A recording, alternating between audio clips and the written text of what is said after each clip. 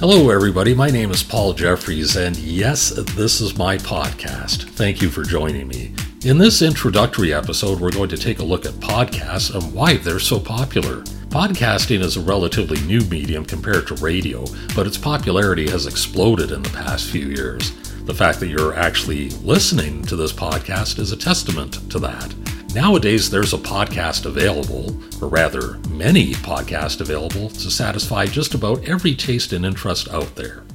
The history of the podcast can be traced as far back as the early 1990s. In 1993, Carl Malamud launched what he called Internet Talk Radio, which was billed as the first computer radio talk show, each week interviewing a computer expert. It was distributed as individual audio files that users could fetch one by one.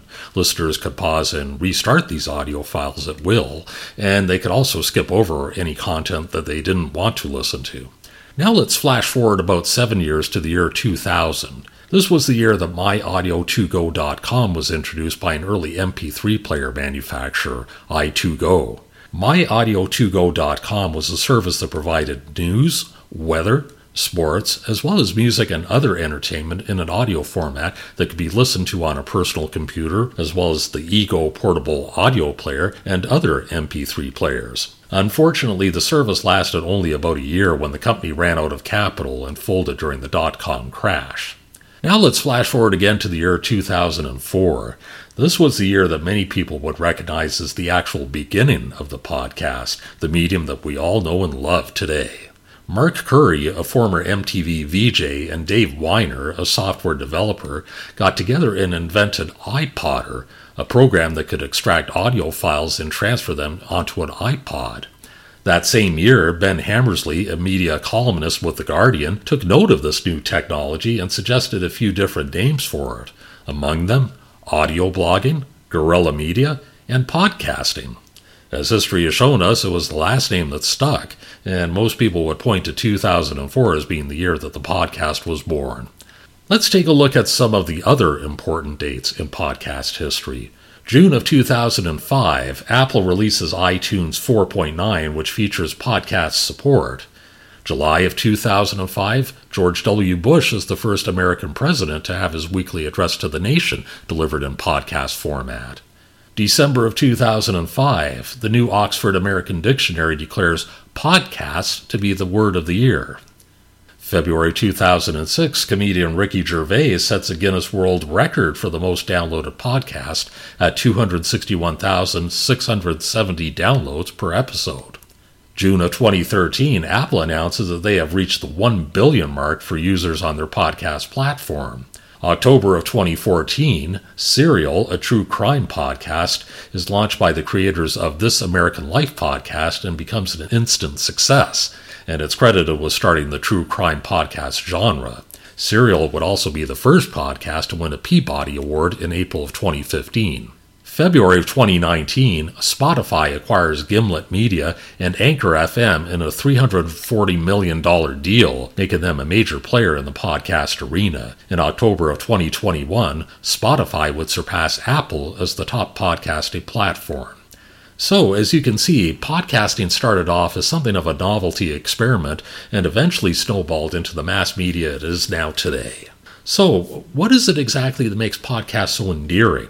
Well, as mentioned earlier, part of their appeal is that there are podcasts out there that cover just about any subject you're interested in. Are you a dog or cat lover? There's plenty of podcasts about raising pets out there. Interested in finances or investments? There's plenty of podcasts out there that'll talk about how to get the most out of your money.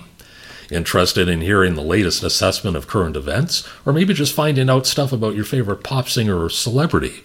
There's podcasts for that too. Quite simply put, there's a plethora of podcasts out there to satisfy just about every hobby and interest, as well as your craving for information. And this is where radio has dropped the ball. Radio has become streamlined over the past few decades, with big companies buying out smaller stations, making for concentrated ownership. Now, one would think that would be a good thing. A large company buying out a smaller station would mean more resources at their disposal and make for a better on-air product, right? Well, that's not how it turned out in most cases. What's happened instead is that radio has become homogenized, meaning that stations that are owned by big chains usually end up sounding the same from city to city, as the main goal of many of these conglomerates is saving money. Of course, radio has always been a bottom-line business, and of course, for any business to survive, it needs to make money. But at one point in time, many years ago, the mentality was to put out a good quality product first, and then the money would follow. Nowadays, the mindset is to save as much money as possible and put out a passable product and hope no one notices the lack of quality. Many of these big companies use the same on-air personalities across the chain, such as airing the same talk show over various stations, or having music DJs voice tracking for multiple stations. That's where announcers pre-record their announcements for insertion between songs at a later time. The end result is that a station from, say, New York will sound quite similar to a station in Pittsburgh or some other city owned by the same chain. This means that a station's individual character is lost, and the unique appeal that draws in listeners is no longer there, causing listeners to tune out. In actual fact, a lot of these big radio companies are doing themselves a disservice and shooting themselves in the foot in their never-ending quest to save money.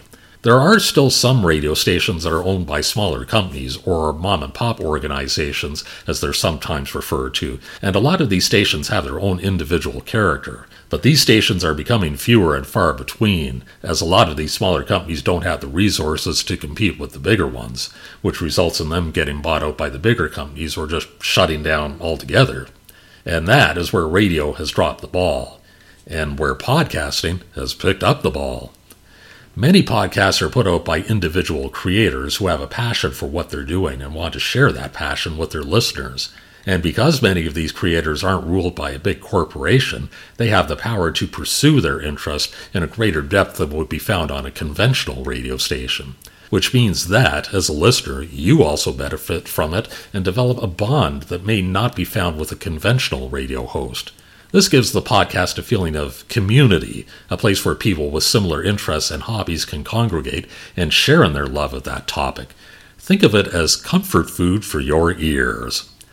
I'm Paul Jeffries, and this is my community, and yes, this is my podcast. In the coming weeks, I'll be talking more about some of my hobbies and interests, like music, particularly classic hits and classic rock music, as well as entertainment, technology, and interesting and offbeat news items that catch my eye. And I'll be giving my own personal take on those. I know we're going to have lots of fun with this. Feel free to drop me an email sometime at pjpodcaster@gmail.com. I'd love to hear from you. Until then, have a great day. I'll be talking to you again real soon.